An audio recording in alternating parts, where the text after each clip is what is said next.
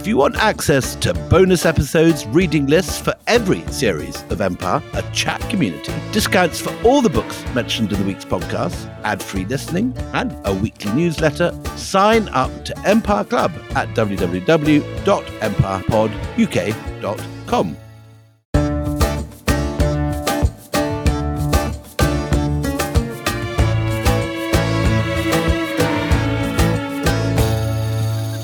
Half a league, half a league, half a league onward. All in the valley of death rode the 600. Forward the light brigade, charge for the guns, he said. Into the valley of death rode the 600. When can their glory fade? Oh, the wild charge they made. All the world wondered. Honour the charge they made. Honour the light brigade, noble 600. Hello. Welcome to Empire with me, Anita Allen. And me, William Dalrymple. And my thespian friend, William Dalrymple, frustrated actors both.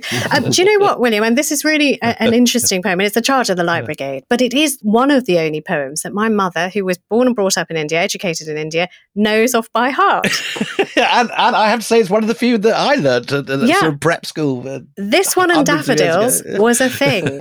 So, yes, she can recite it better than most of us, let me tell you. So look, the reason that we are starting with a poem is because The Charge of the Light Brigade is where we are now. We left you at the last episode where our wonderful guest, Orlando Figes, joins us again, eminent Russian historian and a man who's written a quite brilliant book on the Crimean War, prescient beyond belief. At the time you wrote it. Can I actually just break in there and have a bit of a fanboy moment? Because again, I'm afraid. Sake. Orlando is one of my all-time. You really love him. You really, really, really love him. Yeah, go on then. Well, I've got in my hands the three that I love. Natasha's Dance, which is a book I would love to write an Indian equivalent of. It's the most brilliant analysis of Russian culture, and it brings in all the things you clearly love: Russian novels, ballet, music, and you've obviously had the most wonderful time writing it, Orlando. I did. And it's just a wonderful thing. Then the book, which is the basis for this episode and the episode before it, now called Crimea, but originally called The Crimean War, niftily retitled by all publishers to make it the link with the current mess in the Crimea all the more clear. And then the new book, which is everything that I think anyone who loves this series will enjoy. It's called The Story of Russia, and it is a fantastic summary of Russian history with a view to understanding what's going on now in Ukraine. That's my sort of fanboy moment. You may bathe in that for a moment. Can I just also point out, I'm still smarting from the B+ you gave me in the last episode. And if on the basis of that sycophancy, he gets a higher grade than me, Orlando Figes, there will be trouble, and I'll be reporting you to the Dean, the pair of you. Okay, so the last episode, the siege of Sevastopol, well, I mean, they held out.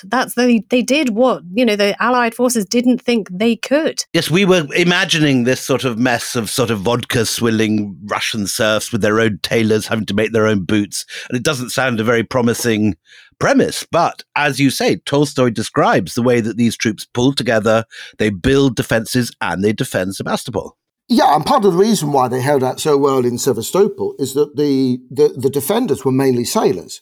So they had been in units together at the naval fleet over years, and they had a certain, esprit as a result. And they weren't the sort of primitive infantry serf soldiers that one might imagine. I mean, they were there for sure on the battlefields, but the defense of Sevastopol as a naval base was in the hands of sailors. And when the guns stop bombarding them, the Russians actually start to make gains. I mean, and tell us about this diversionary tactic that Menshikov convinces the Tsar to make, just to get him out of a jam, and also just to divert some of these pounding guns away from him. Indeed. The Russians were trying to break the siege by attacking the Allied supply lines, most importantly at Balaclava, which was a small port where the British brought in their supplies. And they then had to haul the supplies up to the heights where they were fighting against Sevastopol. rocky roads, most of it carried by their Turkish allies, who were treated not really as proper soldiers, but as sort of draft labour. You have in your book a wonderful cartoon from Punch, or one of the papers of the time, which, reads to us as incredibly racist, where the Turks, who are meant to be the full allies, the great mighty Ottoman Empire that's defied Europe for many centuries, is just depicted as a bunch of porters carrying British kit. Indeed, and that image was reinforced by what was to happen on the Balaclava Heights in the so-called charge of the Light Brigade, as you started the programme, because what essentially happened was that on 25th of October 1854, the Russians tried to break through the siege by cutting off the British supply lines from Balaclava. A very intelligent move. It was the right move to make, because the supply line was not secure. They hadn't built their railway at that point. They were dependent on basically Turkish porters bringing up artillery, munitions, all the rest of it on rocky paths to the siege positions. And so they launched cavalry attacks on the redoubts that the British had built on the heights above Balaclava to protect the port. And they seized all 6 of these redoubts. And the first, which had been defended by the Turks, was taken quite easily, which reinforced this sense that the Turks were not really properly soldiers at all. In fact, the Turks, who were in fact Tunisians, on that first redoubt had been starved of any ammunition or food for several days beforehand, so one can hardly blame them for running away when they were attacked by the Russians. And that exposed the 93rd Highland Regiment, which was the last remaining British force defending the port against the Russians. So if they lose this, you'll have these other fighters on the heights completely cut off. They'll lose their ammunition, they'll lose their supplies, and it's a catastrophe. Indeed. So at that point, Lord Raglan, who could see more or less what was happening from the Sapoon Heights to the west of Balaclava, sent in the 1st Division, an infantry division, to help out the 93rd, who are described as the Thin Red Line. Is that where that phrase comes from? It's where it comes from. In fact, it was a misquotation. William Russell of the Times had described it as a thin red streak tipped with a line of steel. The Minier rifles. He was a good writer, William Howard Russell. And that became misquoted as the Thin Red Line. So that was all that was now defending the British supply lines against the Russian cavalry attacking them. Now, at this point, Lord Raglan was very concerned about the defence, and particularly concerned when he saw the Russians taking away from the redoubts some of the British guns. He could have let the British guns go, probably, but the idea of British guns being paraded in Sevastopol was too much of a humiliation for one of Wellington's men to bear. And he sent an order which was extremely ambiguous to Lord Lucan. I've got it here. Lord Raglan wishes the cavalry to advance rapidly to the front and try to prevent the enemy carrying away the guns. Troop of horse artillery may accompany. French cavalry is to your left immediately. And what was unclear about that was, well, whose guns? Was he concerned about the Russian guns or about the British guns? So it wasn't clear in what direction the light cavalry divisions should attack. The only person who could tell Lord Lucan, the head of the cavalry division, what the order meant was Captain Nolan, who was the man who had arrived on horse from Lord Raglan with that order. And he explained to Lord Lucan, as far as we know, I mean, Captain Nolan is to be killed in the charge of the Light Brigade, but as far as we know from Lord Lucan's explanation of the catastrophe, what Nolan had said to him in reply was, and he replied in a rather gruff manner to say, "There is your enemy," pointing towards the Russian guns. I've got the quote here. "There, my lord, is your enemy. There are your guns." And he points at the Russian cannons. Yeah. Now, this order makes no sense at all. I mean, to save the British guns would have been relatively easy. The cavalry charges the Russians, they get frightened off, they save the British guns. But the Russian guns were at the end of a long valley on the north side, where they were protected on 3 sides by artillery and infantry armed with muskets. Okay, and the person that they're basically, if that order is to be followed, they're sending British men into a mincer because it feels like a suicide mission. Yes, that's how it was portrayed, as famously in that poem by Tennyson. But probably the defenders of Raglan would say that even if he had meant that, and he didn't, it wasn't such a stupid tactic, because the idea of a cavalry charge is to disperse the enemy. And by sheer force of 600 men on horseback charging at you, there is a high likelihood that the artillery defenders will flee. Will scatter. And that is in fact what happened. Tell us about, the man in charge of the Light Brigade. We've not mentioned him really yet, or drawn a picture of him. I'm fascinated by Lord Cardigan, who is the man who is leading the 600. Yes. It's actually more than 600, 661 Indeed. In fact. But tell us about Lord Cardigan. What kind of man is he, and what kind of men follow him? Ironically, and it's one of the telling details about the British military command, Lord Cardigan was actually the brother-in-law of Lord Lucan, his immediate boss, the head of the cavalry division. They hated each other. And that was often given as the reason for this misunderstanding or defiance by the light division of orders countermanded and confused.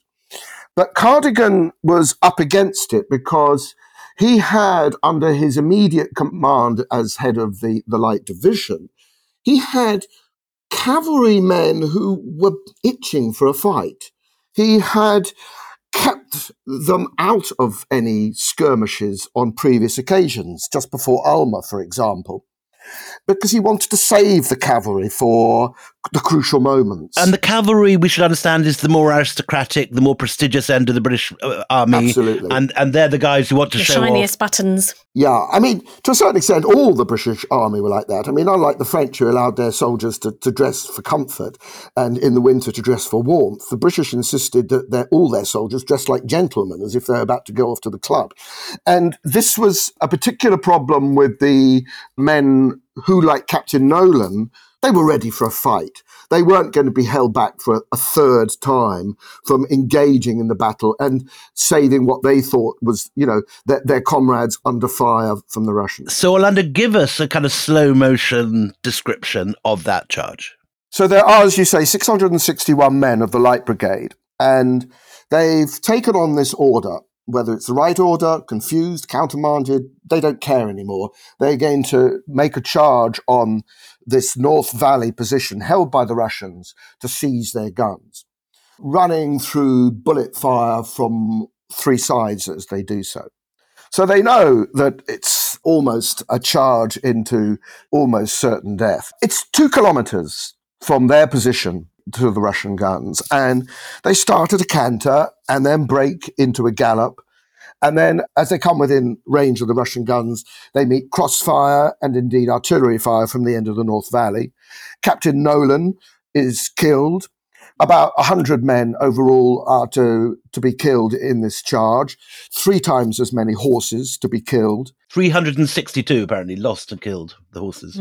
But, they do get to the end of the valley and they manage to scatter the Russians in close combat who flee. And they do take some of the Russian guns. Do we know how many? Was it worth it? Clearly the British press at the time did not think it was worth it, because I've read so many articles from the time that really depict Raglan as an idiot and these men, lions following donkeys kind of. And this is almost the first time this. you get that trope, which is such a feature of the First World War and so on, that you have aristocratic generals sending their men off to certain slaughter. This is the time that mythology begins. Was it worth it? Did they get, when you said they took some Russian guns, was it enough to justify that kind of sacrifice at all? No, I don't think so. I think overall the mythical idea of the charge of the Light Brigade as a blunder is correct. It's, probably not as catastrophic in the sense that, 113 men were killed. that's bad, but I mean, it's not exactly, First World War levels of attrition. And in terms of tactics, there would be many military strategists who would say that that sort of charge can be quite effective. The problem is that it was the wrong order. The problem is that his order wasn't accurate enough, and that he then tried later to justify it. Right, the wrong words. I said, the Brits made much of the heroism of their fighters compared to the stupidity of those who led them. On the Russian side, they do capture some British guns too. And this is the thing that, Raglan would not have wanted to happen at all. Parading British guns in front of the Russians saying, look, we have beaten them. We have destroyed, the Light Brigade. Look at these guns. That does happen. And the Tsar, Nicholas I, is so happy about this victory. It's said that he falls to his knees with emotion in front of religious icons. There is powerful propaganda from this one episode on both sides. Well, indeed. I mean, look at the war now. I mean, a small victory taking back one village from Russian occupation is paraded as a great victory. This is what happens in wars. And I think the charge of the Light Brigade is one of these cases where it feeds into just not only the Russian propaganda machine, but it feeds into the British sort of myth of war, of sort of, glorious defeat. Yes, this is just 10 years after the Gundermuck and that famous painting of the last of the 51st. It's the same time as Dr. Bryden and his donkey. And now we've got the famous picture of the Charge of the Light Brigade, one of the most famous 19th century paintings of all. Indeed. And I suppose out of any war, governments, propagandists, ideologists will always try and salvage something noble out of defeat. Orlando, I've got to ask one question here. What is it with the Crimean War and knitwear? How do we get both the cardigan and the balaclava out of this? Okay, yeah. Do you know, that did not actually strike me until just now. This is normally your sort of question. Yes, it's normally my terrain. Yeah, it's very, very good. Orlando, can you answer that, balaclavas? Yeah, sure. Well, I mean, the British, as we have already discussed, thought that this was going to be a very quick lightning victory and they all be back by Christmas. And they thought the Crimea was some sort of tropical paradise and the soldiers were not going to suffer once the frost took effect, which of course they did. And by January 1855, with fighting more or less at a halt and soldiers living in awful conditions in the trenches or in tents above Balaclava waiting for their turn to go up to the trenches to do their part in the fighting, they were freezing to death. They were, many of them, in terrible conditions, just living on dry biscuit. The British hadn't even set up proper canteens to feed them in the way that the French had. So what did the French have to eat? They had sort of delicious sort of Mediterranean cuisine for their Mediterranean troops. Well, as Napoleon said, c'est la soupe qui fait la soldat, and that was... It's the soup that makes the soldier.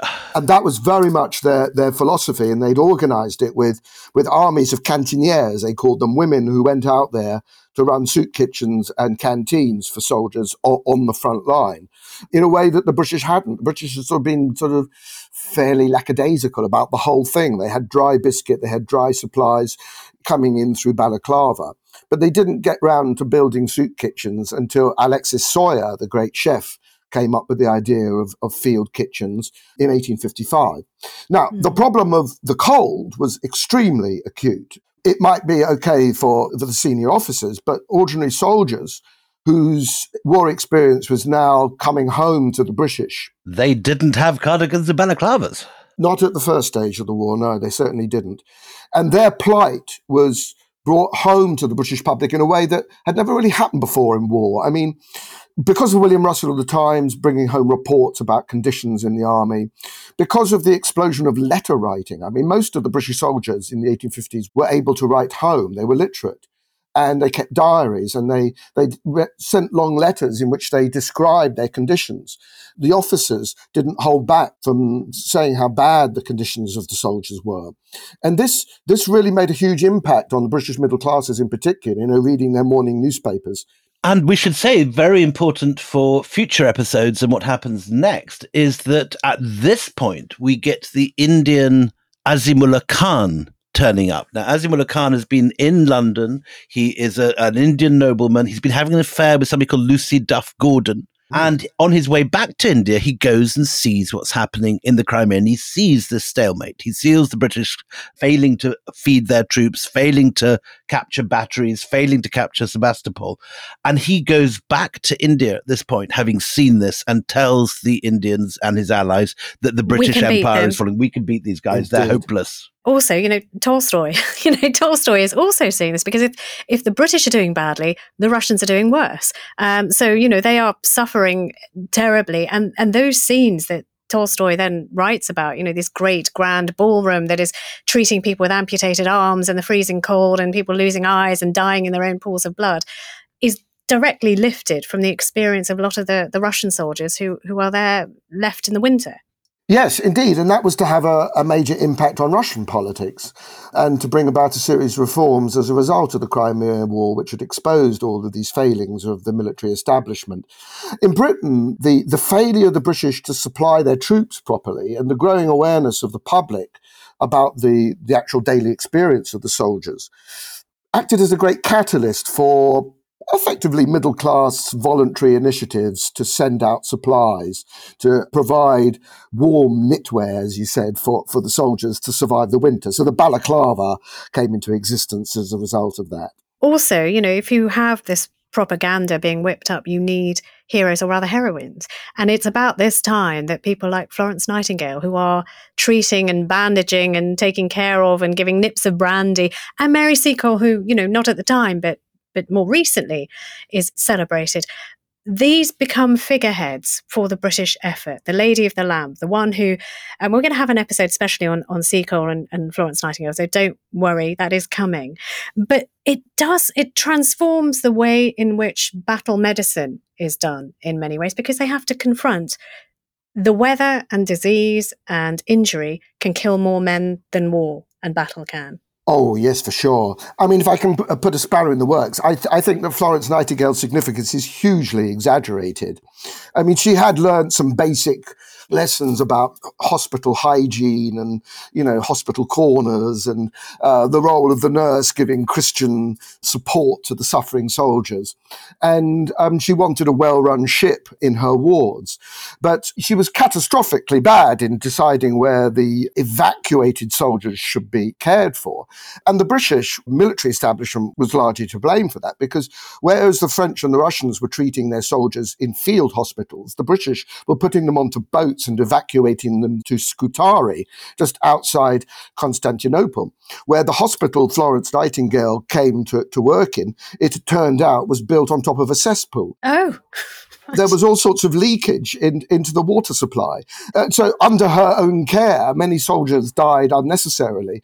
But yeah, as you say, her reputation... Her propaganda value. I mean, the propaganda value was high, and it was this idea, what was happening at this time, partly as a result of the governmental incompetence in the military campaign, was a new sort of professional identity was emerging in the middle classes. And so just as people were organizing to provide military help, sending out warm knitwear and all the rest of it. So the professions, particularly the medical profession, was seeing in Florence Nightingale a heroic figure that could take power away from, the old guard of aristocracy running the country. Is this partly, again, the writing of William Howard Russell? Does he write this up, and is it his dispatches that begin this process? To some extent, yeah. I think it's partly Nightingale's own propagandists and the will of the British public to focus on anybody they could find as a heroic figure to come out of this war. And it's a professional identity which is being sort of superimposed onto the heroism of Nightingale. So, Orlando, I mean, it's sort of shooting at heroes and heroines. And a lot of people are going to be very, very interested in our Florence Nightingale, Mary Seacole episode after that. You've really teed us up beautifully. Join us after the break when we hear about an Allied breakthrough in the Crimean War.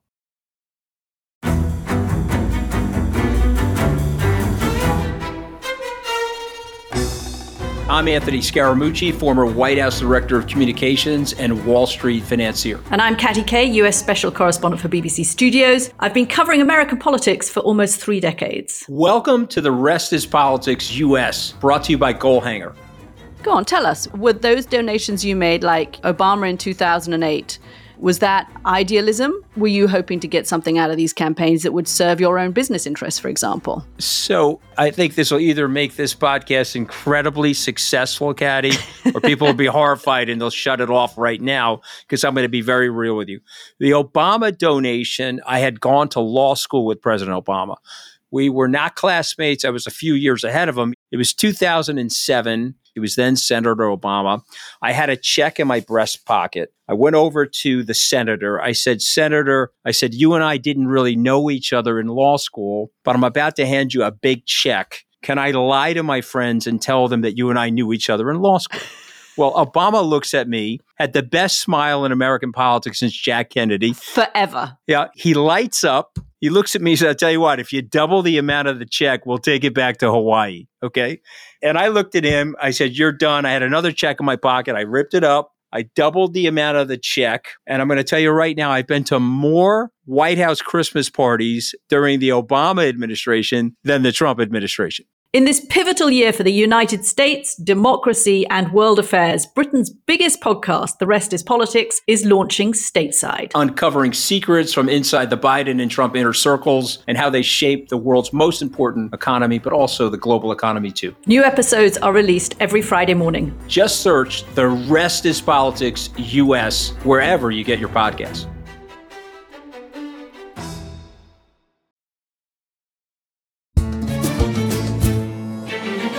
Welcome back. So just before the break, you heard our esteemed guest, Orlando Figes, pinpricking the reputation of Florence Nightingale, setting us up beautifully for a very special episode that we've got on the horizon about Florence Nightingale and Mary Seacole. And you wanted to actually bring to the forefront a Russian character, much in that sort of mould. Tell us about your man. Absolutely, because just as I think that Florence Nightingale's reputation has been vastly overestimated, I believe that a figure called Nikolai Pirogov has been completely neglected by military historians, and particularly historians of field medicine. Because Pirogov was a physician who came to the Crimean War, landed at Sevastopol, took charge of the Russian medical relief program, and very quickly worked out that the problem was that after a battle like Alma or Inkerman, the hospitals were inundated with wounded soldiers. And it was really Pirogov who introduced the modern system of triage. He worked out that the people who needed immediate relief, who were seriously wounded, in danger of dying, but could be saved, should be treated first. The people with minor wounds who could be saved should be treated second and given a ticket. And the people who couldn't be saved should just be comforted until they died. Harsh, but it's actually an effective method of military medicine. In an earlier life at the BBC, I was sent to quite dangerous places sometimes to cover stories. And they do something called the Hostile Environments course. And that is exactly the lesson even now that they teach you on these courses, that what you need to do is not go to the person who's screaming the loudest, because they're probably okay. If they can scream and shout, they're probably okay. Yep. So you triage immediately, put them on one side. The hopeless cases, you have to put them to the right of vision so you can't really see them because you can't do anything for them. And it's the ones who are quiet that you need to intervene most quickly. Anyway, I just thought I'd put that in. Absolutely. I also know how to go through a minefield with a Bic biro, just in case anyone ever wants any kind of advice on that. Useful tips. I know how to do those things. I never knew, Anita Allen, that you had these resources to draw on. I have many gifts. A good woman to be stuck in a minefield with. Go on, Orlando. The other thing that Pirogov did was that he was the first military surgeon really to introduce anaesthetics. I mean, the British took the view that they just bite on something while they have their leg cut off. A bit of leather. Indeed, they had the fear that if they took some sort of anaesthetic, they would somehow give way and die under the knife. Whereas Pirogov had no hesitation about using anaesthetic and was able to carry out, as a result, much more effective amputations. Are we talking about chloroform? Is that what We're talking about chloroform, yeah, absolutely. So I love this. Why have we not heard of Pirogov? He sounds like an absolute hero. Is it because he's Russian? Is that because... Do the Russians put him on the banknotes like we had Florence Nightingale? Yes, he has been on the banknotes, and he was at least feted in Russia. I'm not sure if he is anymore. But he's generally recognised. But I think, war creates mythical histories and narratives, doesn't it? And the British have their narrative of glorious failure and Florence Nightingale saving the day. The Russians have their own myths, and perhaps the only hero to come out of it on the Russian side is Pirogov. So Orlando, we now actually have an Allied victory, just to break this run of defeats. Tell us about the Battle of Inkerman on the 5th of November, 1854. It's another attempt by the Russians to break the siege on the heights above Sevastopol. The battle is literally shrouded in fog because come the morning when the attack takes place and the British march their soldiers up with the French to resist the Russians, the battle takes place in a close combat because literally nothing can be seen further than 10 meters. And again, the Zouaves play the crucial role.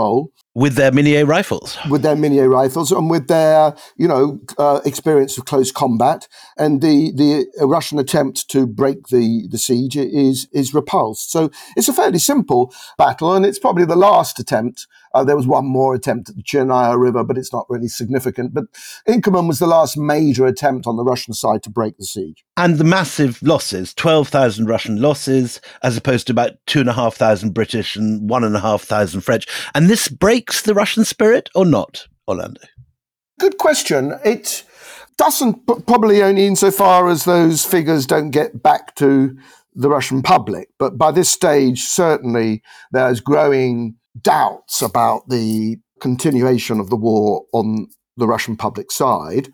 And that is reinforced when in 1855, Nicholas I dies. Nicholas I dies. Now, to me, yeah. that sounds like an important moment. It is. He is the architect of all of this. He's been the one who's been rattling his saber louder than anything. Indeed. What does that do to the Russian consciousness and appetite for war, and to the Allies' resolve to either win or make peace with the new guy? Well, very good question, because let there be a lesson here. I mean, if Putin... Is it an A+ question? It's an A. I think you've gone up to an A+, Anita, definitely. Good.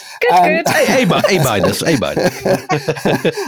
Well, the lesson for today is that, if Putin were to die today, the war would probably go on, right? Because no one in the war party in the Kremlin would put their neck above the parapet and say, it's time to make peace. And the same happens when Nicholas dies in February 1855. He had been demoralized by Inkerman and then demoralized by his attempts to again attack the Allies at Yevpatoria in an expedition which ended disastrously just before his death. And some people say he committed suicide. Some people say that he asked for poison or military or medical assistance to die from his Dr. Mant, but I don't think either of those is really plausible. But I think we can say that he died recognizing his own failure. And although that's created a change of attitudes in Russian society, generally speaking, the heir to the throne, Alexander II, as he was to be known, was as committed to the war as his father was. Alexander II, despite his liberal inclinations politically, was something of a Russian nationalist, indeed much influenced by pan-Slav thinkers who had been the ideologists behind the launching of the war in the first place. I mean, they love their monarchs, as we know, in Russia. So he is Alexander the Liberator. That's what he is known as. He is, but, although he is to become the emancipator of the serfs, and although he is to introduce a series of political and military reforms to modernize Russia on Western lines, he was a patriot. He was not going to sue for peace at this point when Russia could only come out badly. And none of his generals were advising him to make peace at this point. So they continued until the bitter end, holding out in Sevastopol for as long as they could. But you're still getting this classic sort of winter warfare of everyone freezing on the ground, particularly the British troops. There's one description of British soldiers having to stand up in their tents because they can't lie down because it's too cold. So both sides are having a horrendous time. Oh, indeed, yeah. And it's a war to the point of exhaustion. Who can last the longest, as I guess many stalemate wars end up becoming. I mean, we're sort of moving into March, April now of 1855. There are, as the siege continues, and as these men are depleted, tired, probably angry, hungry, maybe in pain.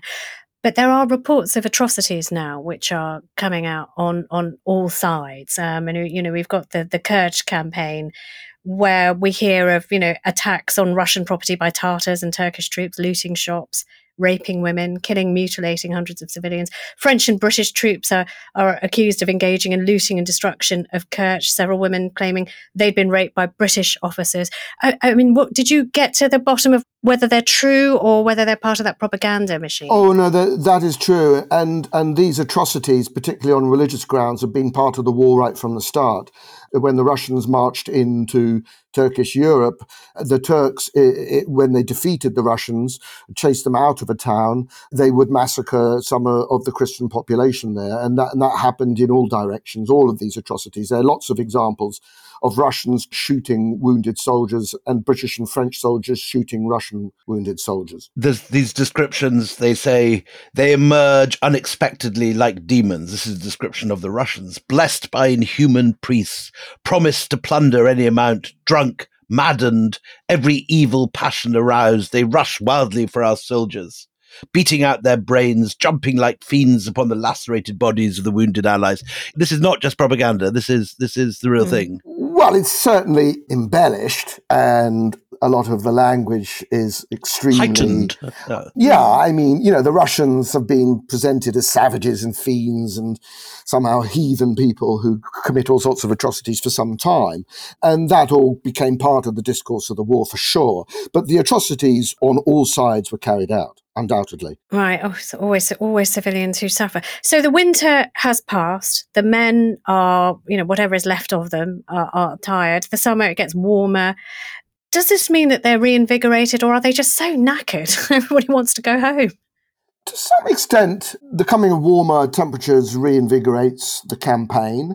The Allies are now joined by the Sardinians, who proved to be extremely good fighters. Piedmont Sardinia, the kingdom of, under Cavour, was to be the driving force of Italian unification. And they saw diplomatic gains for their cause in joining the Allied war effort and took part in the Battle of Inkerman to great effect.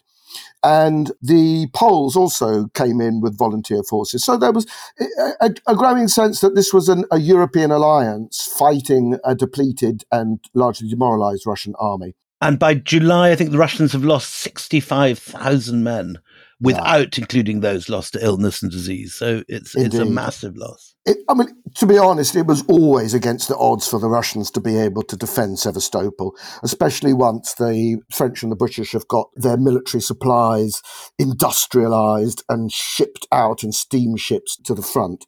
So it was always against the odds that the Russians held out until finally in August 1855, the Allies have got it together with enough support logistics to launch the assault on the Malakhov fortress and the Redan, the two most heavily fortified defensive positions defending Sevastopol, which it turns out they take without too much trouble, while the Russians, seeing that the game is up, are evacuating the city by throwing across a pontoon bridge over the harbour to evacuate the population from the north side of Sevastopol. The new Tsar, Alexander the Second, stroke liberator, however you want to refer to him, has seen the writing on the wall even weeks before, because he's sort of trying desperately, like a child with toy soldiers, trying to rearrange his troops, sort of shouting at Gorbachev, do this, no, do something else.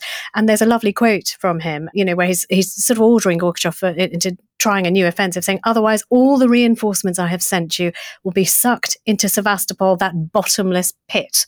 So, they know they're losing. And just to give an idea of the Allied bombardment, they are, again, we think this is a modern thing, but they're sending in 50,000 shells a day into Sevastopol. That's extraordinary, because that does sound like a modern warfare. Well, it is. It's the progenitor of World War I, and it's possible because British and French factories are producing munitions at industrial pace and getting them to the front quickly through steamships. And that ultimately is what enabled the Allies to win the war and force the Russians to the negotiating table.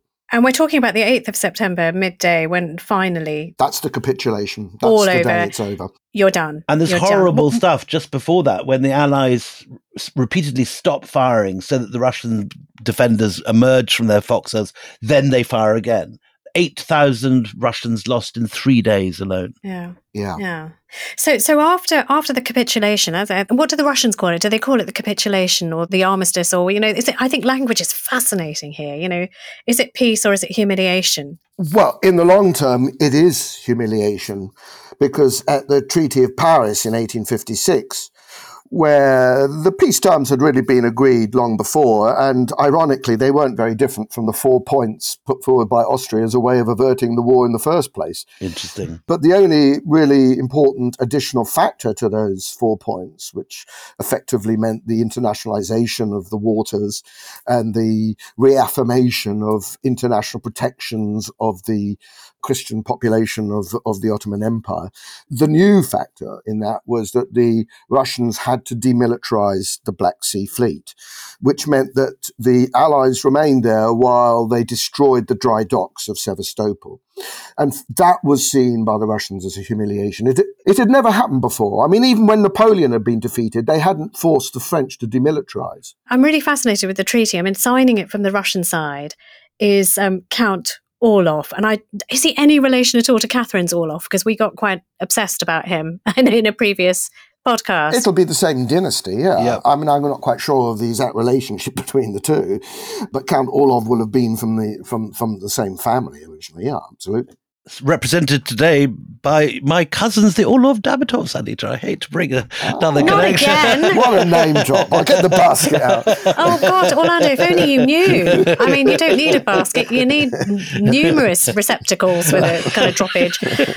Okay, so the treaty is signed. And William, you had quite an interesting question about, sort of, this is unprecedented to demilitarize and destroy. How long does that demilitarization maintain itself? Well, effectively right up until the Franco-Prussian War of 1870, when France's need for a new ally against Germany took it to a rapprochement with Russia. But before that, there had been several attempts by the Russians to circumvent the treaty and to defy it, really.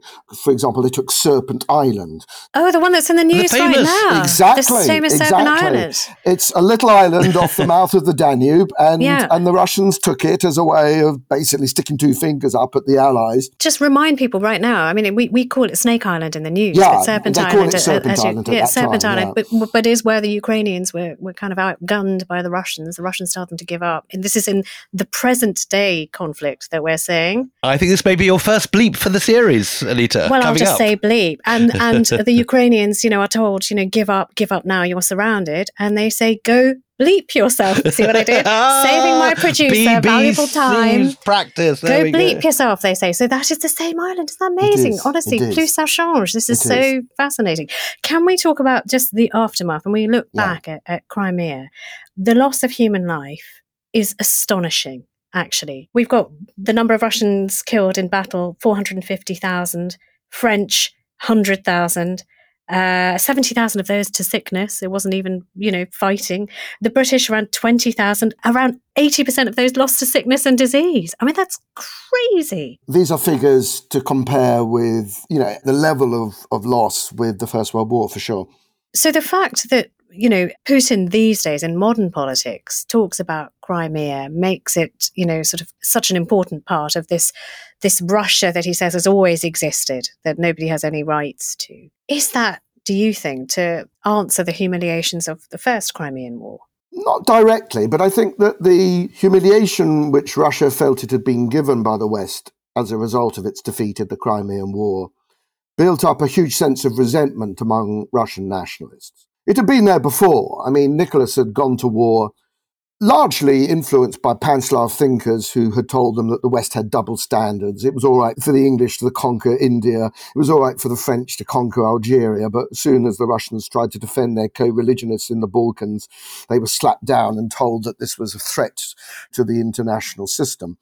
And that sense of a double standard, that the humiliation imposed on Russia was to treat it like an Asiatic power, was created a deep sense of resentment in Russia. which you can see in the radicalization of the Pan-Slav movement in the later 19th century. So writers like Dostoevsky, thinkers like Danilevsky begin to argue, not just as earlier Slavophiles and Pan-Slavs had done, that Russia need not follow the example of the West, it can pursue its own path, began to argue Russia should not follow the path of the West because the West was hostile to Russia. The West wanted to destroy Russia.